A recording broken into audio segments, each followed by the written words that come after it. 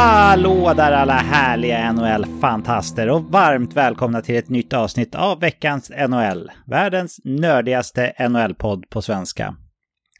Det var bara en vecka i kalendern sedan vi hördes av sist, men en veckas Stanley Cup känns nästan som 3 vanliga grundserieveckor gällande intensitet och händelser. Och allt det ska vi givetvis dyka ner i under dagens avsnitt, och med er i hörlurarna är en välbekant duo.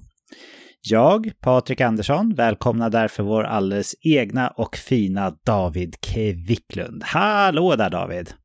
Hallå där Patrik! Hur mår du och hur har din vecka varit? Jag mår bra nu. Förra veckan så fick jag kasta in den berömda vita handduken ganska sent för att jag åkte på vad jag trodde var magsjuka, men det var nog ingen magsjuka utan det var någon form av matförgiftning eller någonting annat. Så att jag var, oavsett så mådde inte magen särskilt bra. Den var i uppror kan man säga, så att det blev att ställa in. Man säger väl att en inställd konsert är också en konsert, men i det här fallet vet jag inte om en inställd poddinspelning är en poddinspelning. Det vet jag inte, men jag kunde inte medverka. Men nu mår jag bra, så det känns skönt. De facto så var det ju en poddinspelning med utan dig då, det var med det. mig och Eken. Det så jag tror att den devisen borde gälla även här då. Ja, riktigt. Det var skönt att ni kunde steppa upp i vanlig ordning, så att härligt. Ja. Men det var bara du som blev drabbad i familjen? Det var ju det, så att jag tror inte att det var magsjuka utan det var någon annan magåkomma. Men ja, det tog ett gäng dagar faktiskt. Men alltså, jag tog min första promenad jag gjorde efter, liksom, under de dagarna, så kände jag mig som 93 kanske. Så. Ja, jag berättade jag träffade en kollega som mötte mig och bara, ja, du såg lite sliten ut. Ja, jag förstår det. Jag berättade för dig innan vi spelade in här att det var en doktor i veckan som sa att jag kanske borde kolla upp mig för benskörhet. Då kände jag mig också som 93, kan man ju lugnt säga. Det var ju inte vad man ville höra. Nej, det var ju lite... Vi hördes ju där en ganska sen kväll om vi skulle prata om en grej. Och då var du på akuten, så du har ju haft en ganska dramatisk vecka också, Patrik. Ja, det här börjar ju bli lite av standard procedure för mig och mitt paddelspelande. Jag bröt ju handleden i januari när jag spelade paddel. Och men i veckan så gjorde jag om det, så att säga. Och jag kände ju direkt när jag ramlade att fan, det här känns precis likadant som förra gången. Och det är samma hand också, vänsterhanden. Eftersom jag har racket i högerhanden så tar jag liksom emot med vänsterhanden, dumt nog. Så det var en seriematch också, så jag ville inte gärna avbryta heller. För vi hade vunnit första set i tiebreak och ledde 5-1 i andra set. Så vi spelade färdigt matchen, så vi vann med 3-0 i set. Och sen tog jag min sista dusch utan plastpåse, visste jag att det skulle bli då, eftersom att jag förstod vad som hade hänt. Och så begav jag mig till närakuten i Uppsala, och där fanns det inga ortopeder så pass sent på kvällen. Så då fick jag åka till stora akuten på Akademiska sjukhuset, och där tar det lite längre tid. Så jag var inte hemma förrän typ 3, strax efter 3 natten mot, eller torsdag morgon eller vad man ska säga. Men jag gick upp som vanligt och jobbade som vanligt, så det funkar ju med mitt jobb och köra med gips också. Det som var lite jobbigt den här gången, det var att det låg inget bra, liksom benändarna eller vad man ska säga. Så han var tvungen att manuellt justera dem där så gott han kunde, och det är inget jag kan rekommendera direkt.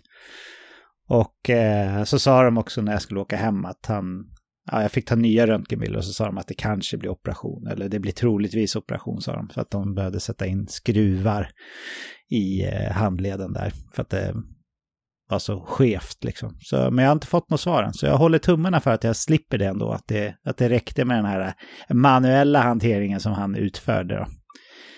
Men det är inget jag kan rekommendera. Du berättar ju om att du har gamla armbrott också från innebandytiden, David, som lät rätt onajs även dem. Så vi är väl ett gäng sjukstugebarn då, helt enkelt. Ja, det känns lite så. Det har vi gemensamt, kanske med några lyssnare ute, så att vi får kämpa på. Vi konstaterar också att det finns alltid de som har det värre, vilket ju är verkligen en sanning här, så att vi får ju tänka på det också.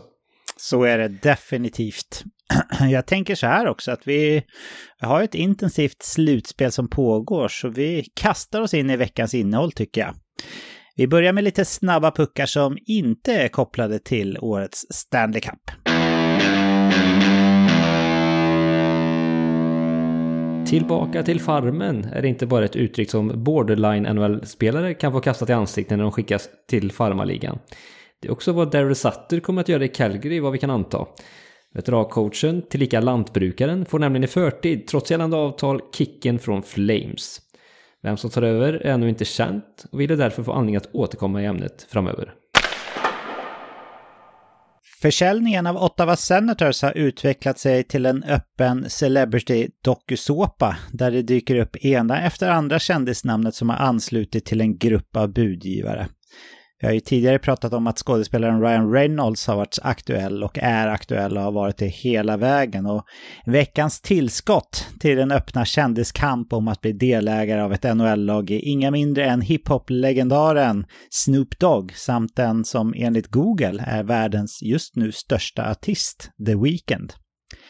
Vi får se hur det här kommer att sluta, men en sak som är säker är att det verkar råda ett stort sug efter att köpa Senators både bland businessvärlden samt kändisvärlden. Fortsättning följer. New York Islanders-forwarden Hudson Fasching fick mer och mer fäste i laget ju längre säsongen led. Och nu kommer belöningen. 27-åringen får ett nytt 2-årsavtal med klubben där han stod för 19 poäng på 49 matcher säsongen som gick. En annan spelare från ett utslaget lag som har fått ett nytt kontrakt är vår skånske vän Marcus Johansson. Mojo, som han kallas, kom till Minnesota under säsongen och klubben tycks ha gillat vad de såg. I veckan stod det nämligen klart att Minnesota Wild och Marcus Johansson är överens om ett 2-årskontrakt. Cap-hiten lyder $2 miljoner per säsong, vilket är en fin ökning mot 1,1 som var hans lön gångna säsongen. NHL har börjat släppa topp 3-placeringen i NHL Awards, vilket är då de samma som de 3 nominerade på förhand.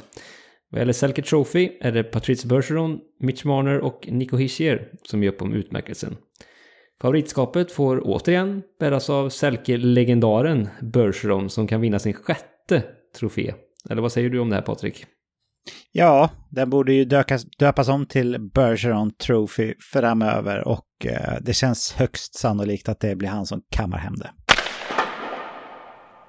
Nomineringarna för awards rullar som sagt in tätt så här år, så nästa pris som har fått sina nomineringar är Calder Trophy som går till årets rookie. Årets nominerade är Matthew Beniers från Seattle, Owen Power från Buffalo samt Stuart Skinner från Edmonton.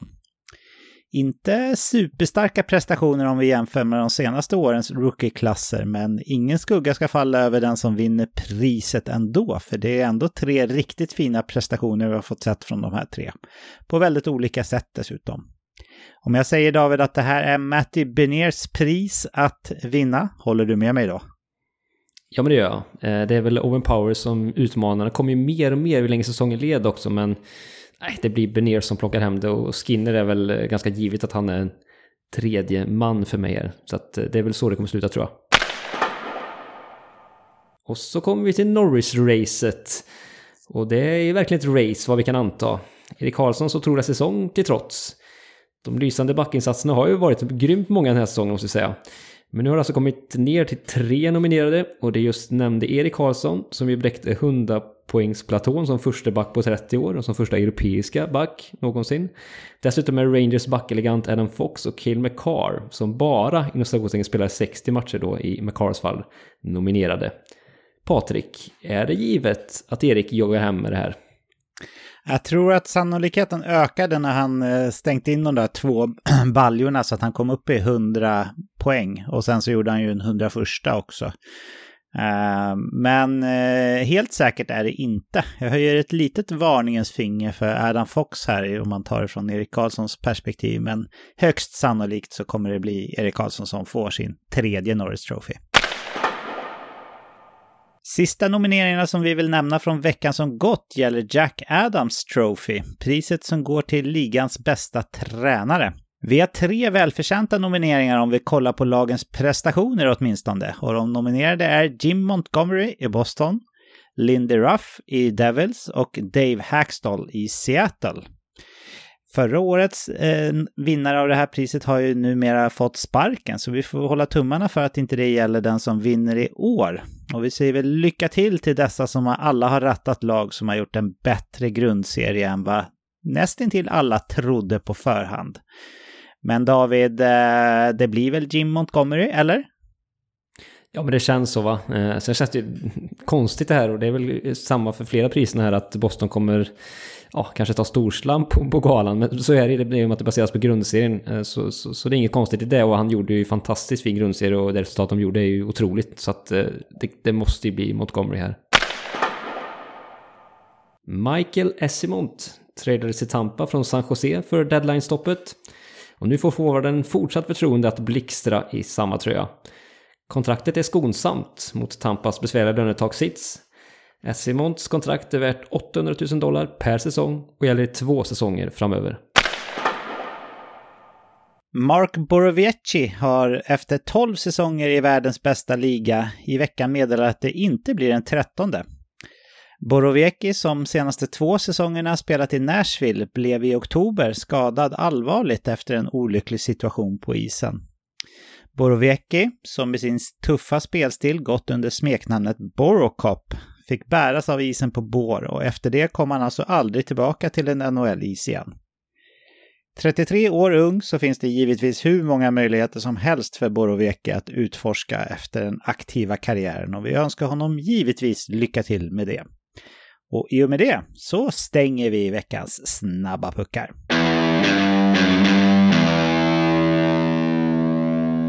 När vi spelade in förra söndagen så var det 5 lag som hade fått respass från Stanley Cup, och vi avvaktade 3 stycken Game 7.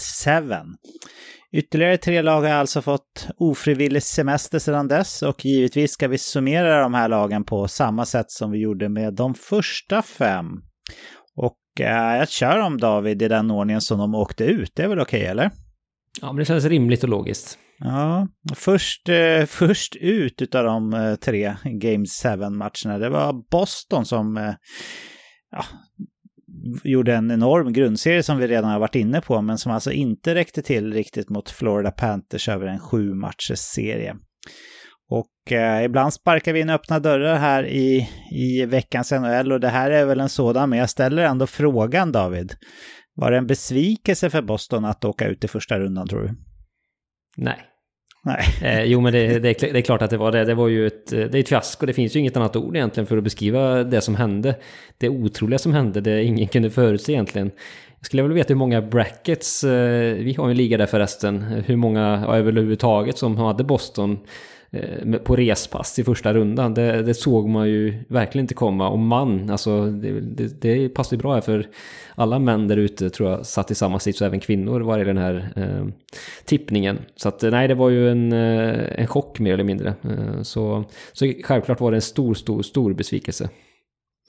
Ja, vi pratade ju innan slutspelet om att det verkar gå lite troll i att vinna President's Trophy och sen också ta sig hela vägen. Och det var väl först när lag som Washington och Tampa Bay och så inte satsade all in under grundserien som de gick hela vägen. Kan det vara så att Boston var lite slutkörda efter en hård grundserie? De gick in med lite småskador på både Bergeron och Krejci till exempel också. Och även Ullmark ryktas det om. Ja, dels det. Sen tror jag också det här med förväntningar, att det är nog det också som kan ställa till med problem. Alltså, NHL är en så pass jämn liga när det kommer ner till, man kan tycka att de är 7 matcher, det är en lång match, men jag menar, det räcker ju med att 2 dåliga matcher så hamnar du i en knivig sits, och det mentala spelet som vi ofta återkommer till flyttas, och här är det mentala spelet. Jag menar, Florida var ju en fantastisk underdog här och kan bygga och rida på det liksom. Så att favoritskap gör någonting med vissa lag i vissa säsonger, och så det tror jag mycket kommer ner till det vad gäller President's Trophy haveriet som det ofta blir, som du är inne på, Patrik, att det kan gå så här snett. Men också då såklart att jag tror även att tajmingen med skador och sjukdomar som de också hade, som härjade i truppen, påverkade dem ju såklart negativt också. Så att, men framförallt det mentala spelet känns som att det var den största enskilda faktorn egentligen. Ja, jag håller med. Det är nog många Boston-supporters som inte tycker att den här säsongen var i onödan såklart. För det är alltid fint att stå i rekord, alltså i historieböckerna så länge det vara som rekordlag. Men att åka ut i första rundan är såklart tufft när man går in som favorit i slutspelet sådär. Om vi kikar mot sommaren här och off-season så det finns en hel del beslut att fatta både från spelare och lagledning kan vi lugnt säga. Det är lite tajt för Boston lönetaksmässigt nästa år. Dels så får ju Pasternak sitt nya välförtjänta höga kontrakt på drygt $11 miljoner. Så inga konstigheter med det. Pavel Zacha blir lite dyrare också. Och sen så har man väldigt många spelare med utgående kontrakt som jag tror att man vill behålla. Både Patrice Bergeron och David Krejci hade dessutom en player bonus på $2,5 miljoner var som de klarade av. Eller Krejci var på $2 miljoner och Bergerons på 2,5. Så de $4,5 miljoner kommer belasta lönetaket för Boston nästa år.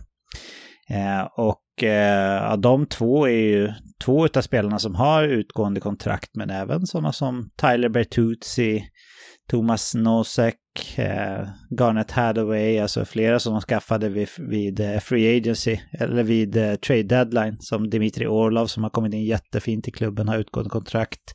Connor Clifton gjorde en väldigt bra säsong, har utgående kontrakt, och Jeremy Swayman har ju spelat på sitt entry-level-kontrakt som har gått ut nu också. Så, jag pratade tidigare om att Jack Adams-vinnaren från förra året då, där satt han fick ju sparken efter den här säsongen.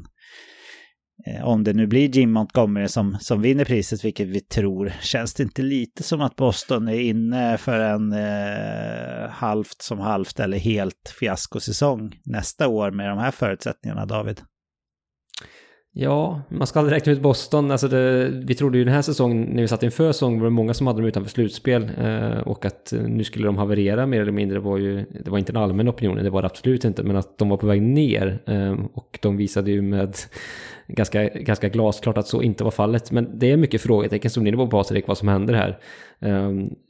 Såklart Bergeron, det avskedet som det kändes som han gjorde, det var en väldigt känslomässig ju, i samband med sista matchen där.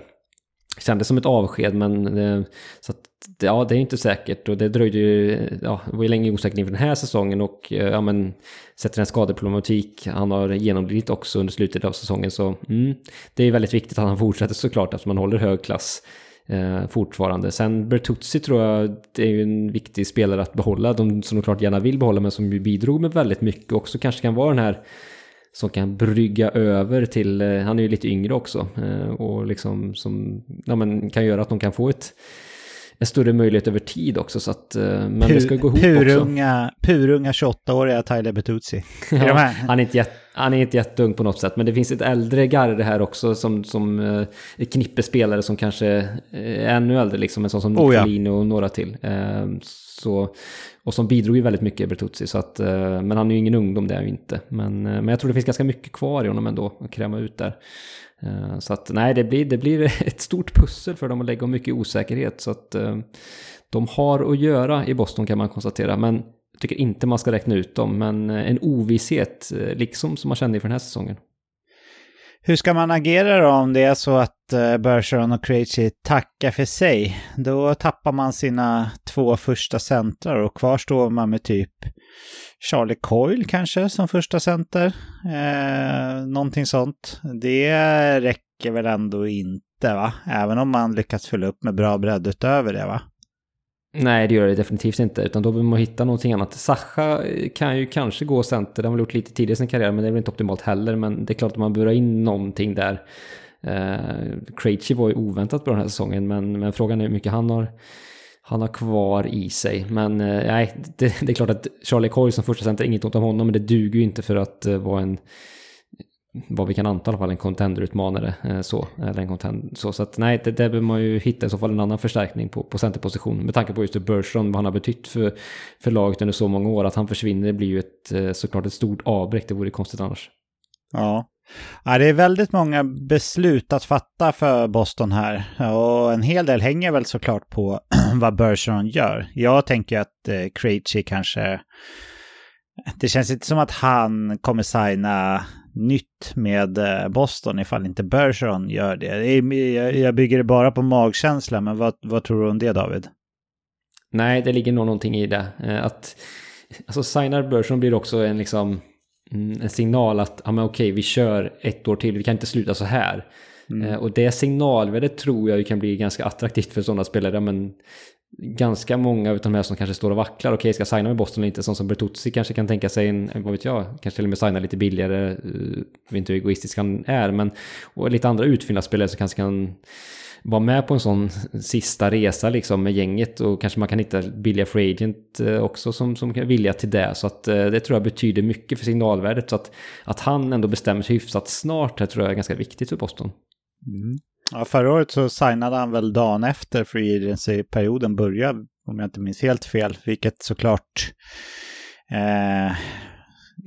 försvårar situationen för, eller någon dag efter kanske det var, men det var inte före free agency började i alla fall.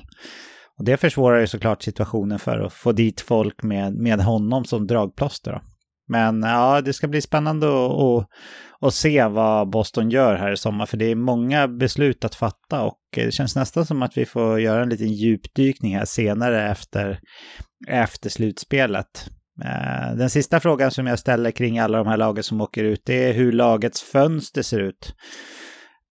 Det här fönstret är väl ändå på väg att stängas, va? Trots att man gjorde en sån här kanonsäsong. Eller vad säger du, David? Jo, det är det väl ändå. Sen är det klart, Pasternak har ju många bra år framför sig och är en liksom otroligt bärande spelare. Vi pratar ju om ligans allra bästa målskyttar och bästa spelare överhuvudtaget, så att visst, han är ju inte purung längre heller, men har ju många bra år framför sig ändå, och några andra spelare till som är lite yngre. McAvoy såklart, inte minst Ullmark också, så att det står inte helt och faller med den äldre kärnan, men visst, det blir ju någonting annat, det blir ändå ett före och ett efter, inte minst för Bergeron då, så att det man kan bygga om i farten liksom, ändå vara en spelare som ändå kan, om inte var, men nu var de inte bäst när det gällde, men det kanske kan vara ett annat slutspel, lite som du pratade om Washington där, som kanske inte vann det året de skulle vinna, så att säga, så att lite så kanske Boston har en möjlighet till att göra, men nej, fönstret är ju definitivt mer på väg att stängas än att öppnas, så det håller jag med om. Ja, vi hoppar vidare på nästa lag som åkte ut, och det var de regerande mästarna, det Colorado Avalanche, som fick respass mot Seattle i Game 7. Ja, det var inte bara den matchen, men det var där det cementerades. Och första frågan då, David, var det en besvikelse för Colorado det här, trots skadebekymmer och övrigt, att man åkte ut mot nykomlingen i ligan, eller vad jag ska kalla dem? Jo, men det var det ju definitivt. Inte lika chockartat som Bostons fall, men klart överraskande att de gjorde det. Så att en missräkning är väl det ordet jag söker efter, och som jag väljer att placera på det här uttåget.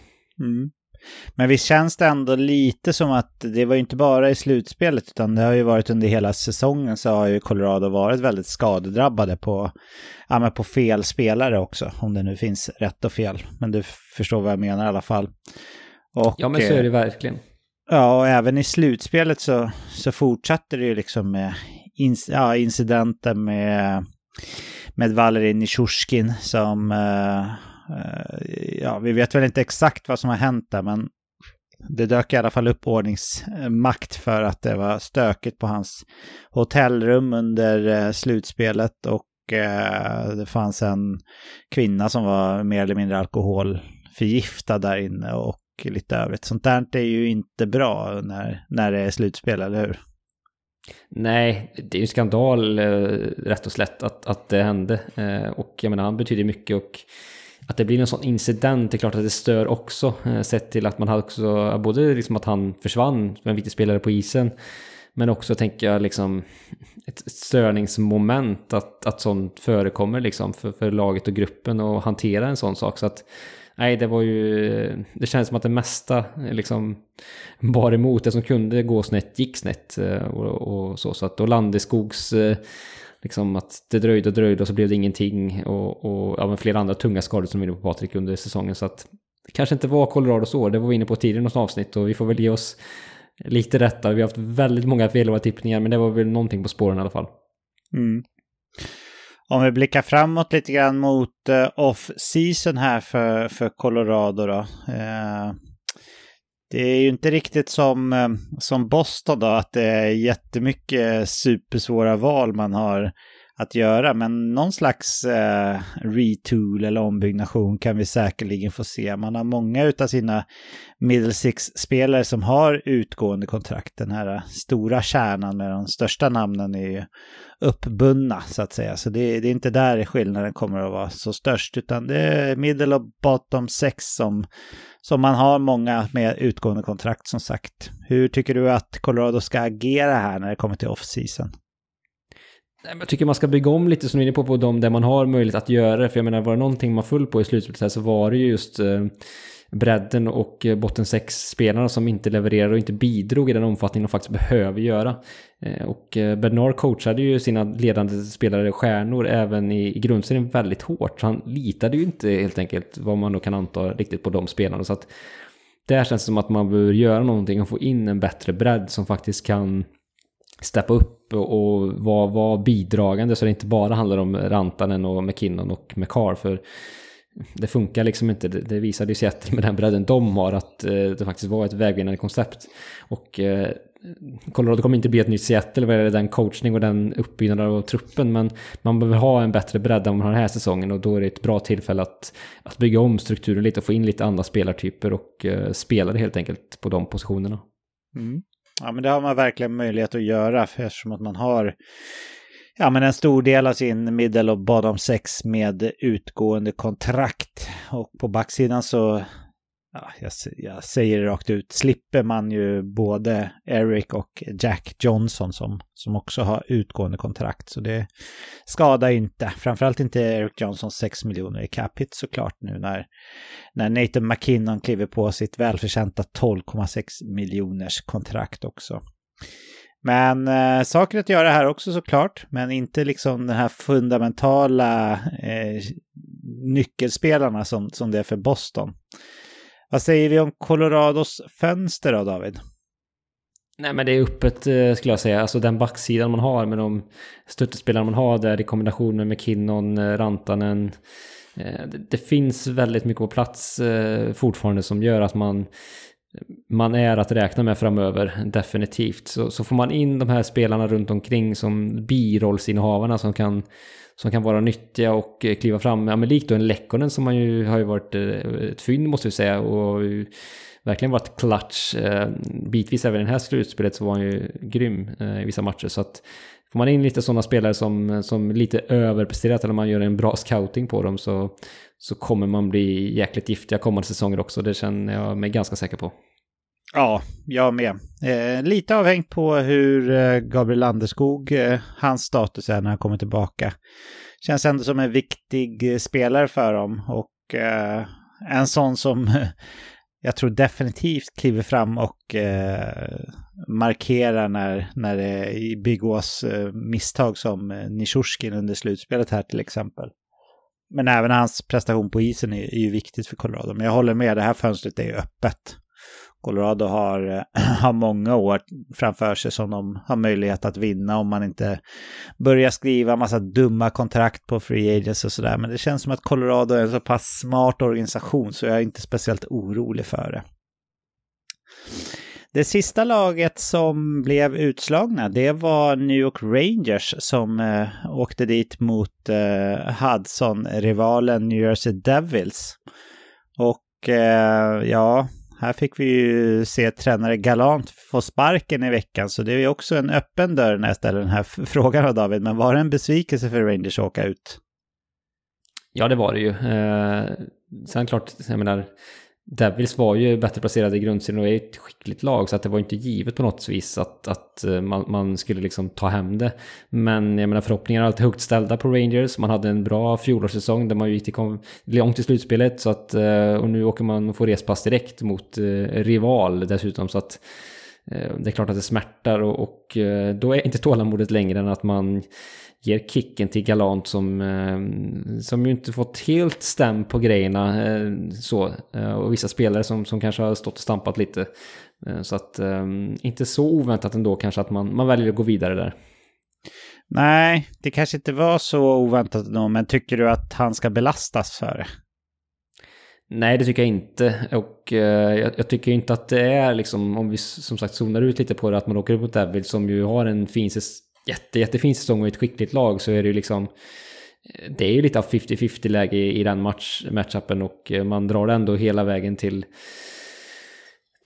en sjunde avgörande, så att man är ju där liksom. Det är inte så att man blir svept och gör ett totalt plattfall i slutspelet, utan så. Sen är det klart en sorti att man har 2-0 i matcher och fallerar och tappar lite av konceptet och inte har något motsvar. Det var, tror jag, det som lite av besvikelsen kanske ligger på Drury med fleras bord högre upp i ledarhierarkin i Rangers, så att man känner att man gör den här förändringen.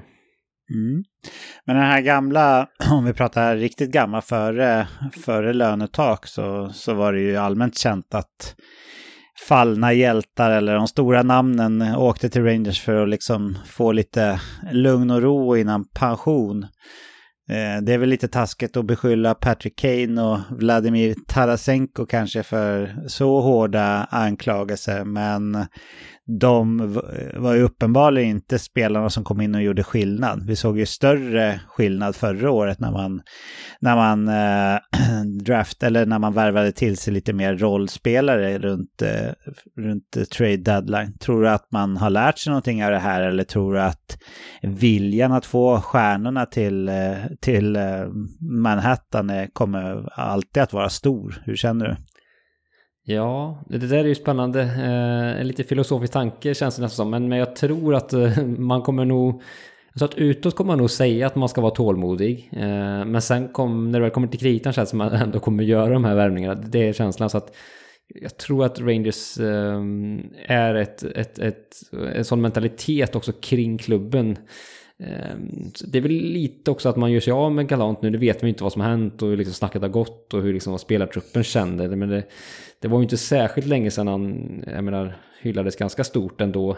Visst, den här säsongen har varit upp och ner naturligtvis, men ja, tålamodet är inte särskilt långt, och just att man letar stora namn, det tror man återkommer till faktiskt, även om man utåt sagt som sagt kanske inte säger att man ska gå efter dem, så tror jag ändå historien kan komma att upprepa sig.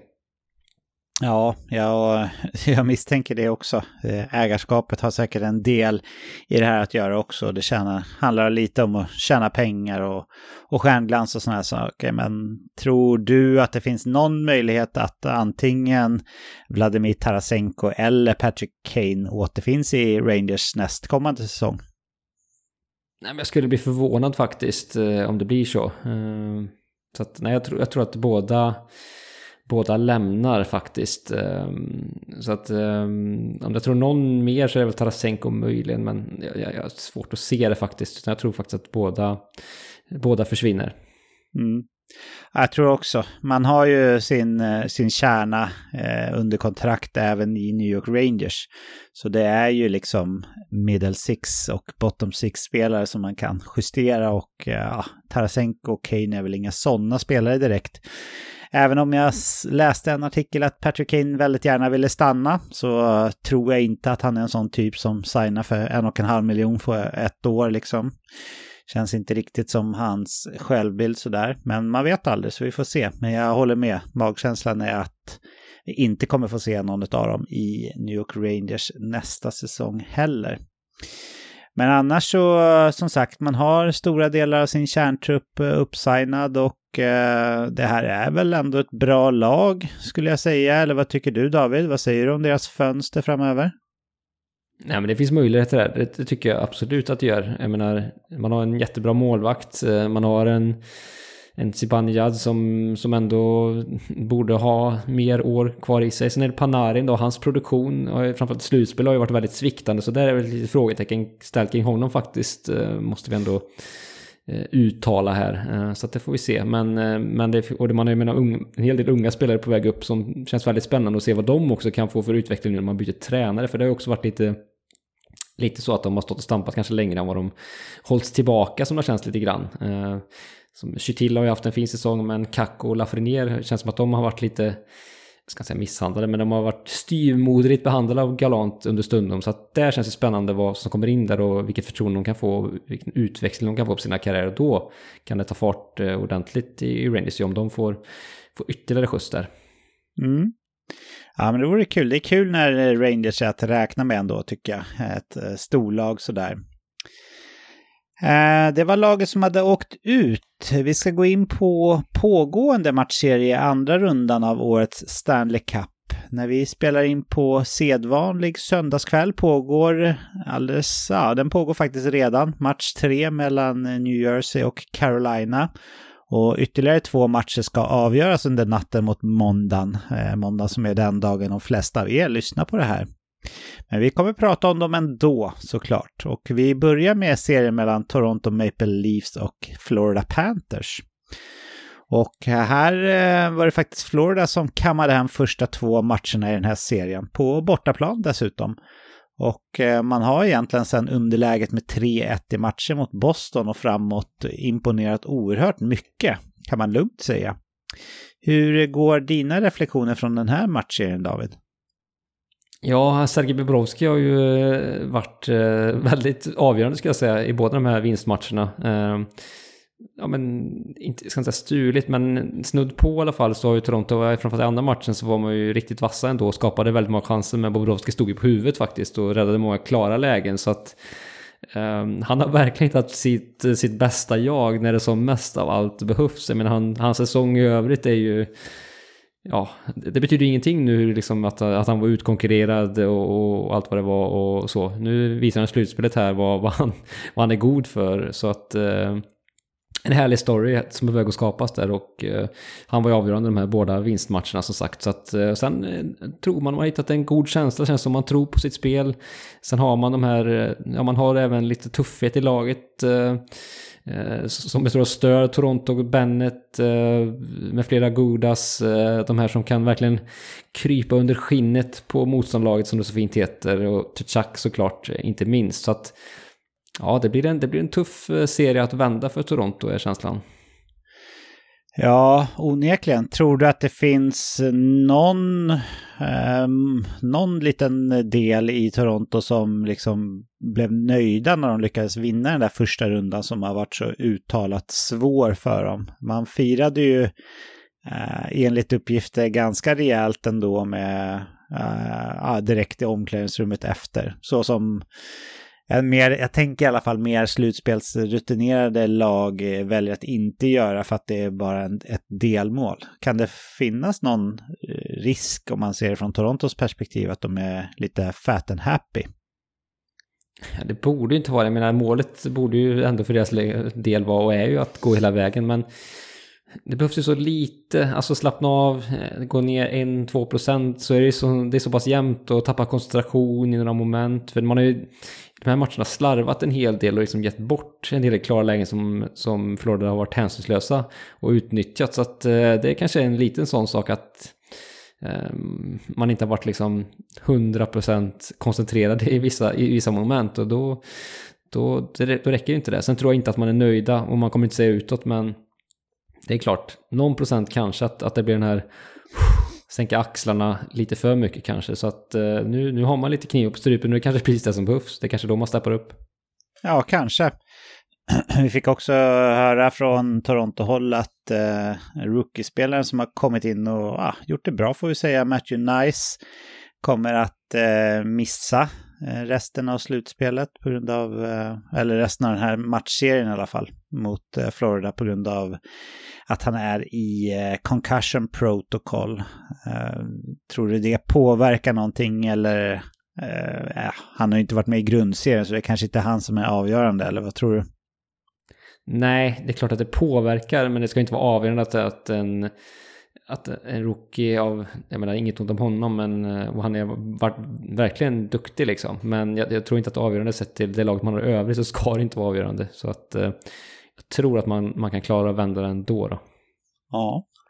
Och hur ska man göra då? Nu har man ju vad blir det? Bara 5 matcher som är kvar att spela så har man 3 på bortaplan och 2 hemma. Så man måste vinna sina 2 hemmamatcher och 2 bortamatcher också mot Florida. Så det låter ju lättare sagt än gjort. Men hur tror du att Toronto ska lyckas då om de nu ska det?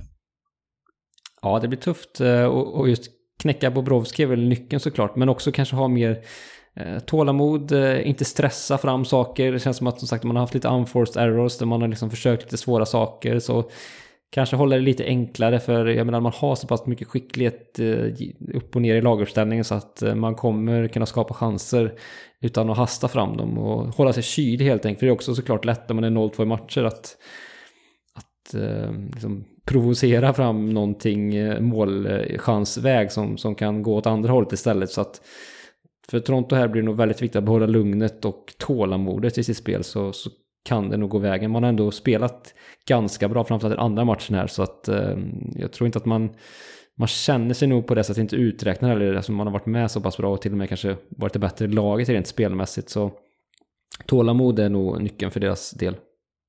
Vad säger vi om Florida då? Det var som du själv sa, det var inte många som hade tippat att de skulle gå vinnande i serien mot Boston. Och nu går de in mot ett annat topplag från grundserien här, Toronto, och liksom snor de första 2 matcherna helt enkelt. Hur långt kan det här Florida-laget gå egentligen, David? Ja, det är en väldigt relevant fråga.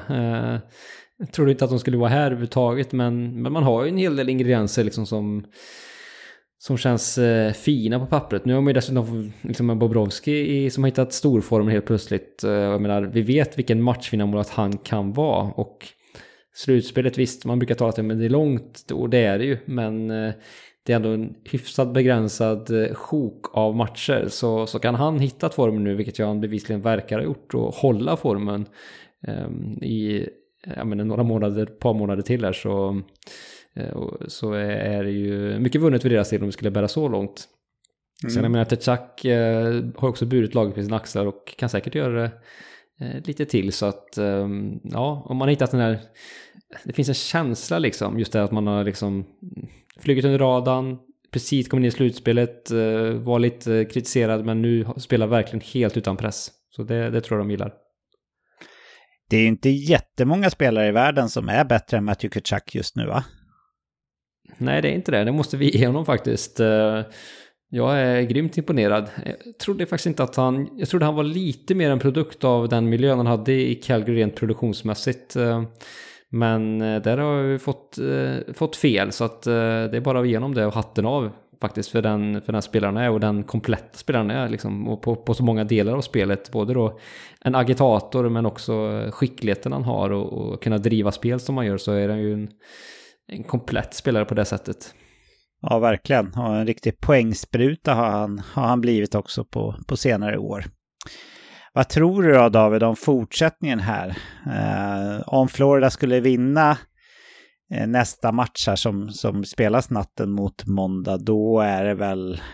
Ja, det är inte jättevanligt att vi ser lag vända 0-3 underlägen, så att säga. Nej, då blir det svårt. Så att den blir ju väldigt, väldigt viktig, och det vet ju ni när ni lyssnar på det här förmodligen hur det har gått där. Så att den blir ju oerhört viktigt att Toronto får med sig den vinsten. Så att, och det kan de göra med tanke på hur spelet ser ut. Men ny match, nya förutsättningar. Och vinner de inte den, som sagt, då är det som du brukar säga, Patrik. Då är det natta. Jajamän. Men om Toronto vinner då, om vi leker med den tanken, ser du ett av de här 2 lagen som favorit i den här matchen då? Är det fortfarande lite fördel Florida med tanke på att de leder då med 2-1? Eller tror du att momentum kan svänga om Toronto bara vinner den här första bortamatchen här mot Florida? Ja, då tror jag kan vända lite grann. Då tror jag att Toronto går starkt ur och kan mycket väl vända. För så pass öppet är det fortfarande då. Vi är bara ett 2-1 läge i matcher för Floridas del. Så att då tror jag att Toronto kan bli giftiga faktiskt. Så, nästan som att det är lite fördel för deras del, hur konstigt den kan låta då. Så att grymt viktig match som kommer här. Lyssnade på Hockeypediocast med Dmitri Filipovic. Då kastade de väldigt mycket kärlek över Gustav Forsling och hans impact för det här Florida Panthers. Det är ju otroligt egentligen att en av deras absolut viktigaste spelare konkurratis som en waiver pickup. Det är otroligt hur utvecklingen kan gå, eller hur? Ja, det visar ju liksom förtroende, rätt miljö, rätt känsla, självförtroende också såklart är det allra viktigaste, men ja, att liksom göra den pickupen och att få det här resultatet, ja det är ju bingo och inte ofta vi ser det, men kul för Florida och jättekul för forskning såklart. Ja, verkligen. Ja, men annars håller jag med dig. 3-0 till Florida, om det blir det så är det natta. Inte kanske att det blir ett svep. Toronto kan säkert vinna någon match, men det är otroligt ovanligt ändå att man vänder ett 0-3 underläge, och jag tror Florida är lite för bra så som de är just nu för att tappa 4 raka matcher också, även fast Toronto också är bra på pappret. Men om Toronto vinner match 3 så blir såklart match 4 och alla andra matcher också jätteviktiga, men jag tänker också att det är väldigt öppet om Toronto vinner nästa match, och kanske att jag tror att de lyckas vända på något sätt faktiskt. Jag hoppar till nästa matchserie, så är det den mellan Carolina och New Jersey Devils som faktiskt pågår här under kvällen. Här slutade första 2 matcherna med relativt enkla segrar för Carolina. Inte alls olikt hur det såg ut för Devils mot Rangers i första rundan faktiskt. Och mitt i, eller strax efter halva första perioden nu, så leder faktiskt New York Rangers med 2-0, eller New Jersey Devils, med 2-0 mot Carolina, vilket tyder på, om inte annat, en väldigt bra start på den här tredje matchen. Så det ska bli väldigt spännande att se om man lyckas vända mot ytterligare ett lag. Hur går dina reflektioner kring det som har varit hittills i den här matchserien, David? Ja, det är likt verkligen scenariot som utspelar sig mot Rangers. Jag tycker ju att liksom Carolina i första matchen kör över Devils mer eller mindre. Och i den andra matchen så tycker jag också att Devils är lite tagna på sängen över Carolinas fysiska spel och nära och deras fysiska forecheck, och det är jag lite förvånad över att man blir så. Så att man blir väldigt små och kommer ingenstans egentligen. Andersen har en ganska lätt kväll från den första matchen, men även den andra matchen ställs han inte på extremt stora prov utan kommer undan ganska lindrigt. Så att en väldigt slät figur av Davis i de 2 matcherna. Nu har man inlett bra här, och dessutom har ju också Timo Meier gjort sitt första mål i slutspelet, för det är väl det också, att produktionen från bärande spelare har ju inte varit vad den har behövt vara. En sån Jesper Bratt har också varit ganska kall rent produktionsmässigt, och några där till, så att man behöver få igång de här spelarna som ska göra det, och vi ser om man får det. Schmid dessutom utbytt i de 2 matcherna, och nu startar Ivaniček, så att det är också något spännande att följa hur den händelseutvecklingen kommer att se ut, vilket målvaktsval man gör. Så att det finns lite frågetecken, men om man gjorde sagt en slät figur, men ska inte räkna ut Devils, för de har ju varit i det läget förr som de var inne på. Ja, verkligen. Och Timo Meier var väl borta första matchen. Och det känns som att även om han inte gör massa mål och poäng, så känns hans fysiska närvaro på isen rätt viktig i den här matchserien, med tanke på det du var inne på, att de känns små Devils, eller gjorde åtminstone under de första 2 matcherna. I match 3 så väljer man också att skicka in sin rookieback Luke Hughes, vilket såklart känns spännande. Det är ju en stor talang, och vi har ju sett stora backtalanger komma in förut och göra det bra i slutspel. Vi minns ju Cale Makars första slutspel till exempel, när han gjorde ganska stora avtryck direkt. Så det händer ändå grejer här. Jag är inte jätteförvånad över att Akira Schmid hade ett kort koppel, som vi brukar säga, utan att man väljer att gå tillbaka till Ivaniček här. Det är väl lite så här, tack för det du gjorde för oss i runda 1, men nu får Vitek chansen här igen. Och än så länge så ser det bra ut, och precis nu när vi har pratat så har till och med Devils ökat på då till 3-0 i boxplay dessutom. Så det ser ut som att det kan bli en reducering i den här matchserien.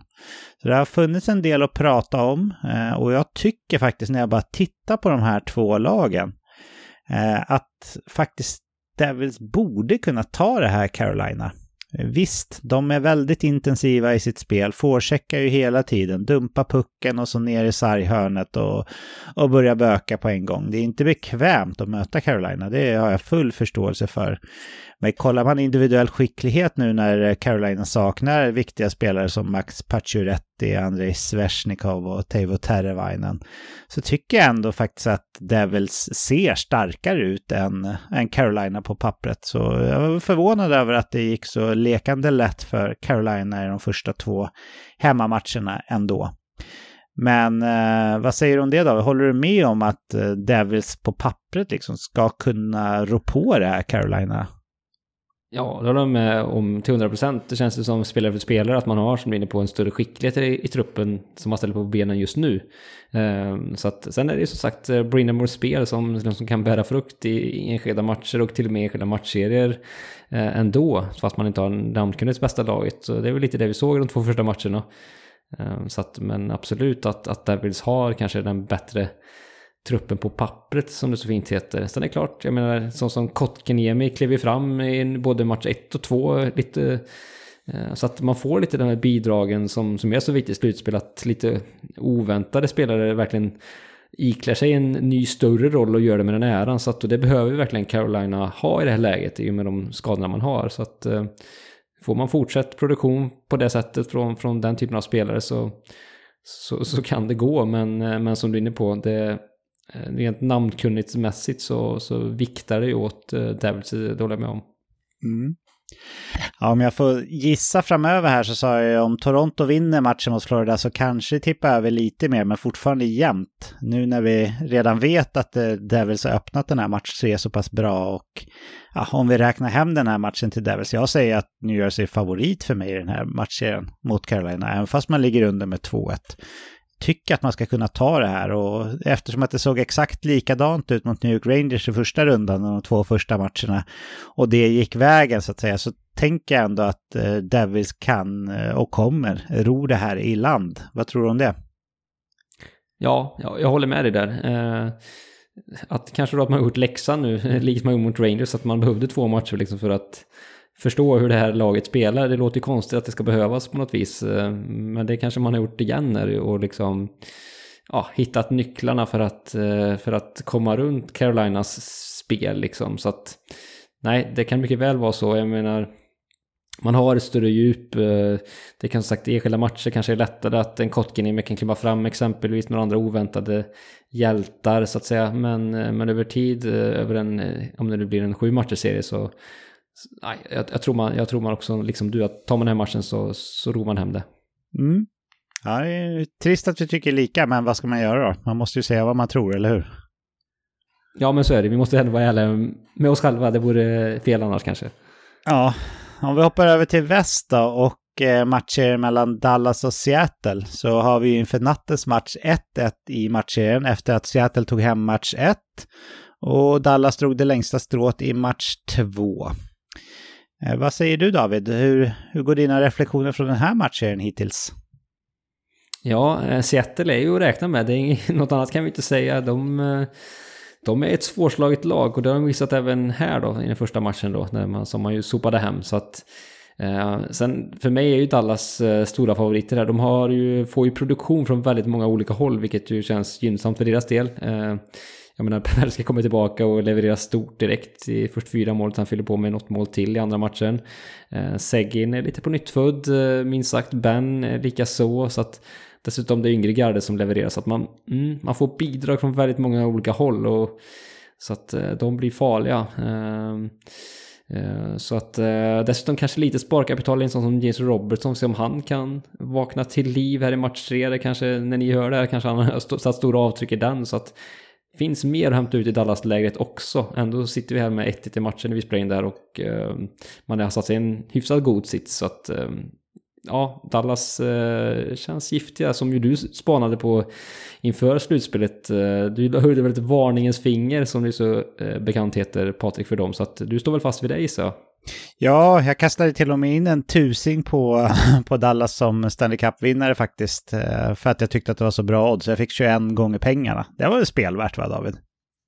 Ja, snyggt. Det kan bli snyggt i alla fall. Vi får se här, men det är klart spelvärt. Absolut, bra gjort. Ja, det var efter match 1 mot Minnesota som man ju förlorade. Så jag tror att oddsen steg lite grann tack vare det, eller vad man ska säga. Men jag tycker att Dallas har väldigt många utav pusselbitarna som krävs för att man ska kunna gå hela vägen. Man har en av världens bästa målvakter som dessutom har visat sig att kunna steppa upp när det gäller som mest flera gånger.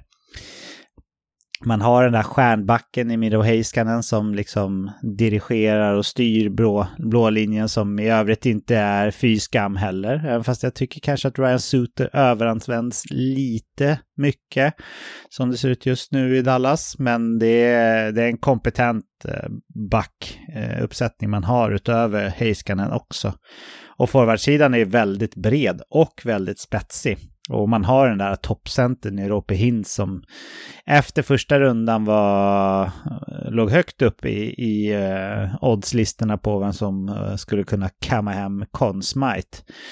Så ja, det finns många beståndsdelar här. Jag tror också att det finns en jäkligt stor revanschlusta i Dallas efter finalförlusten mot Tampa Bay under bubblan där vi har pratat om det innan, men man har verkligen den där presskonferensen med Jamie Benn på näthinnan. De flesta i det här laget var med redan då, och det var surt, och efterföljande säsong blev inte kul, för det var många som spelade väldigt skadade där på slutet, vilket påverkade, precis som vi har sett för Colorado i år som spelade final och vann den förra året.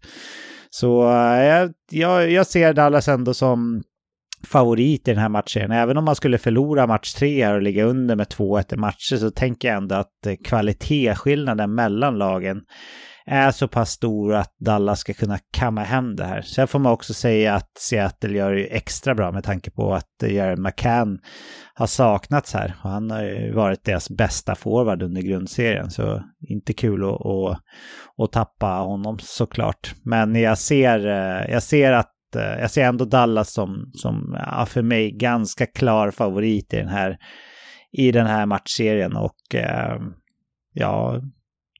som sagt, mitt finger hänger kvar där uppe i luften. Vad säger du om fortsättningen, David? Ja, nej men tråkigt, men jag håller med även här. Jag tänker att Dallas kommer ta hem det, men Seattle är luriga. De är ett svårspelat lag. De är ett svårforcerat lag. Är jobbiga att möta. De har 4 lines som tuggar på. 3 backpar som är tunga att möta. Så att det blir ingen lätt nöt att knäcka, men jag tror som du att bredden och spetsen på bredden är för bra hos Dallas, så att man kan hitta motmedel där. Till skillnad då från Colorado, som jag menar, man hade betydligt färre spelare som kunde göra skillnad. I Dallas tycker jag att man har så många vapen så att det kan bli svårare för Seattle att liksom kväva laget på motståndarsidan. Så att jag tror att Dallas vinner här också. Mm. Sista matchserien, det är den mellan Vegas och Edmonton. Och likt den andra matchserien i väst så är det delade vinster efter 2 matcher även här. Vegas vann den första matchen och Edmonton kontrade med seger i match 2. Och den här matchen tycker jag hittills har varit den mest underhållande av det som jag har kunnat se. Hur går dina reflektioner från den här matchen, David? Ja, nej men absolut. Edmonton är alltid sevärt lag, och det har varit mycket mål i båda de matcherna också, så att definitivt har det varit så mycket känslor också, så att det bidrar också till det, tycker jag. Det känns som att det finns en del hetsiga spelare i båda de här lagen som gör att det kittlar såklart lite extra rent adrenalinmässigt även som åskådare, och dessutom världens bästa hockeyspelare på isen, så att det finns lite olika kryddor här på olika sätt. Så att men vi måste ändå också understryka igen, alltså Edmontons powerplay, det är ju sjukt. Är det 56% tror jag de har i slutspelet när vi spelar in det här? 56%. Ja, det känns nästan orättvist. Ja, det är ju, jag menar, och nu är det ändå gott. Jag menar, det är inte så här, visst man kan ha det 1-2 matcher, men jag menar, nu har vi ett litet underlag och man fortsätter att vara på den nivån.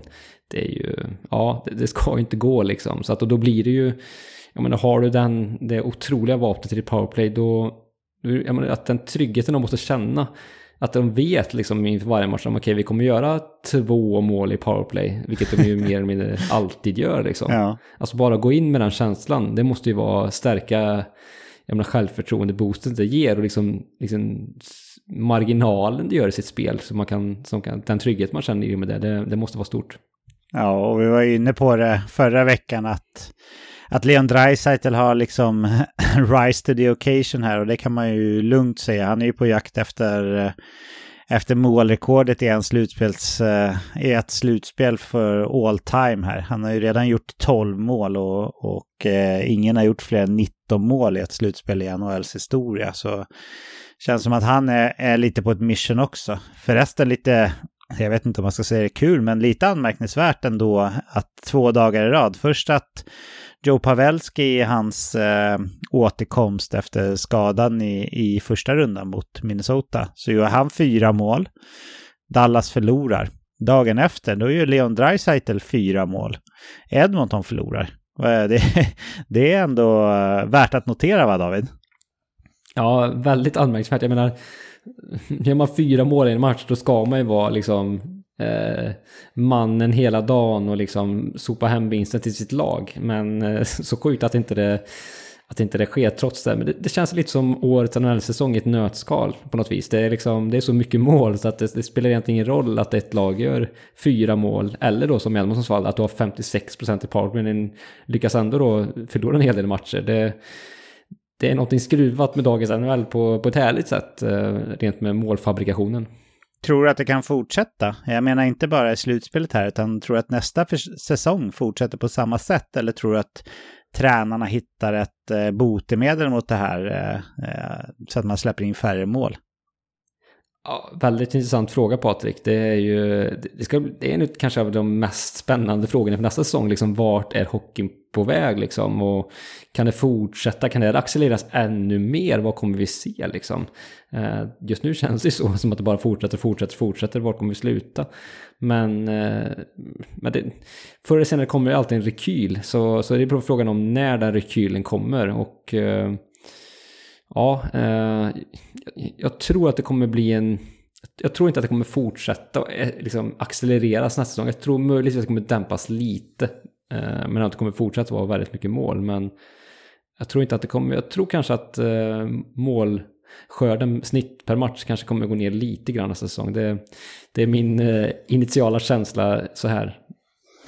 Ja. Om vi ska blicka framåt i den här matchen då.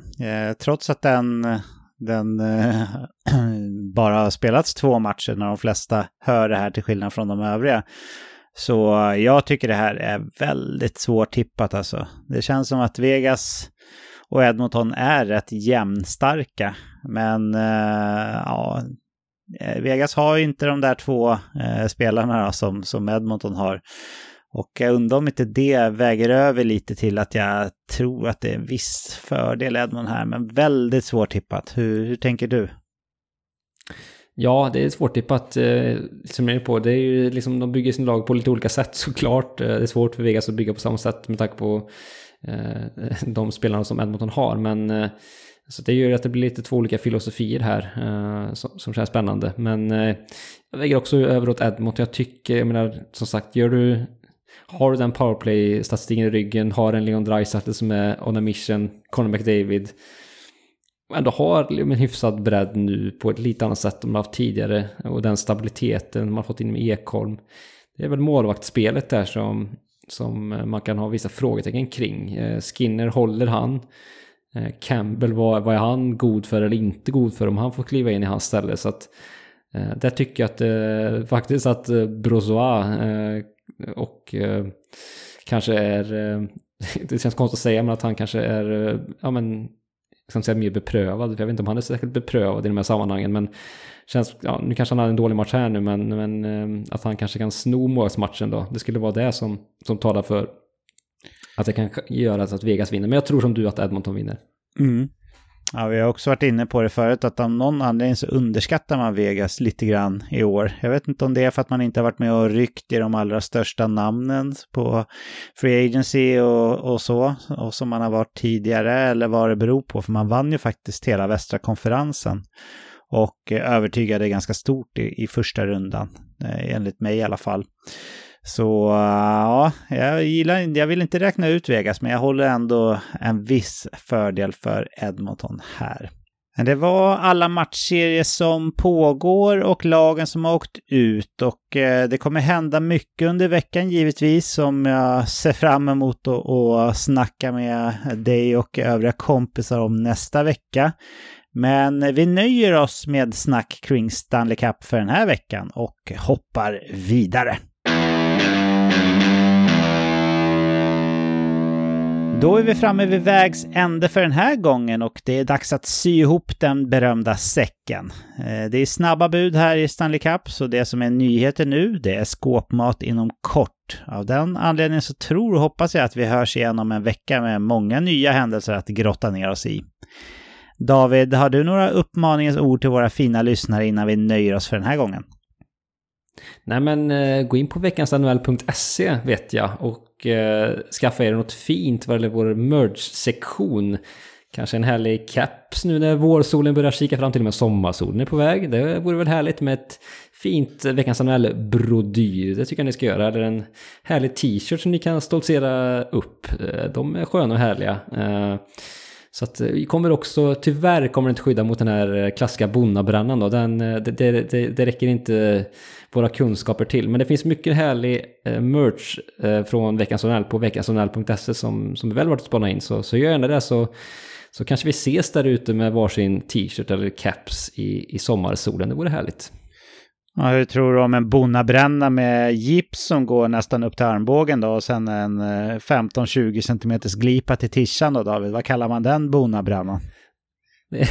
Blir det inverterad bonnabränna då, eller? Eller blir det inte lite så? Jag kan tycka att då, det är liksom att uppa det liksom. Då blir det nästan, alltså minus blir plus, tänker jag. Så att det är bra, det är kanske svårkopierat och man kanske inte heller vill kopiera i så många fall. Så att jag tror inte det är en rekommendation till våra lyssnare att liksom bryta handleden för att kunna skaffa den typen av bonnabränna. Men gör ni där ute, då kan ni röra, så kan ni kanske skicka en t-shirt också. Så att så, det kan vi kanske bemöda oss med att göra i så fall. Så att, ja, vi får se om någon lyssnar av sig och har brutit handleden för att få en t-shirt. Ja, vi får väl hålla tummarna helt enkelt för att temperaturen runt om i landet stiger. För det vore skönt med lite vårvärme. Och tack för ditt tips, David. Det finns väldigt fina grejer inne på veckansnhl.se. Och tusen tack för ett riktigt trevligt samtal så här på söndagskvällen också. Det är en höjdpunkt för mig vecka efter vecka med de här samtalen som vi har. Och givetvis tusen tack till er som lyssnar också. Det är kul att det finns fler än oss 4 som gillar att höra varandra prata om vårt favoritämne, NHL. Men vi håller som sagt tummarna för att temperaturen stiger så att det blir härliga vårtemperaturer i stora delar av landet och att ni alla får möjlighet att njuta av naturen och våren. Glöm inte bort att ta hand om era nära och kära och givetvis att klämma in lite Stanley Cup på schemat också. Så hörs vi igen om en vecka om inget oförutsägbart inträffar. Men i och med det, David, så har vi bara en enda sak kvar att säga den här veckan. Och du vet exakt vad det är, nämligen hej då! Hej då!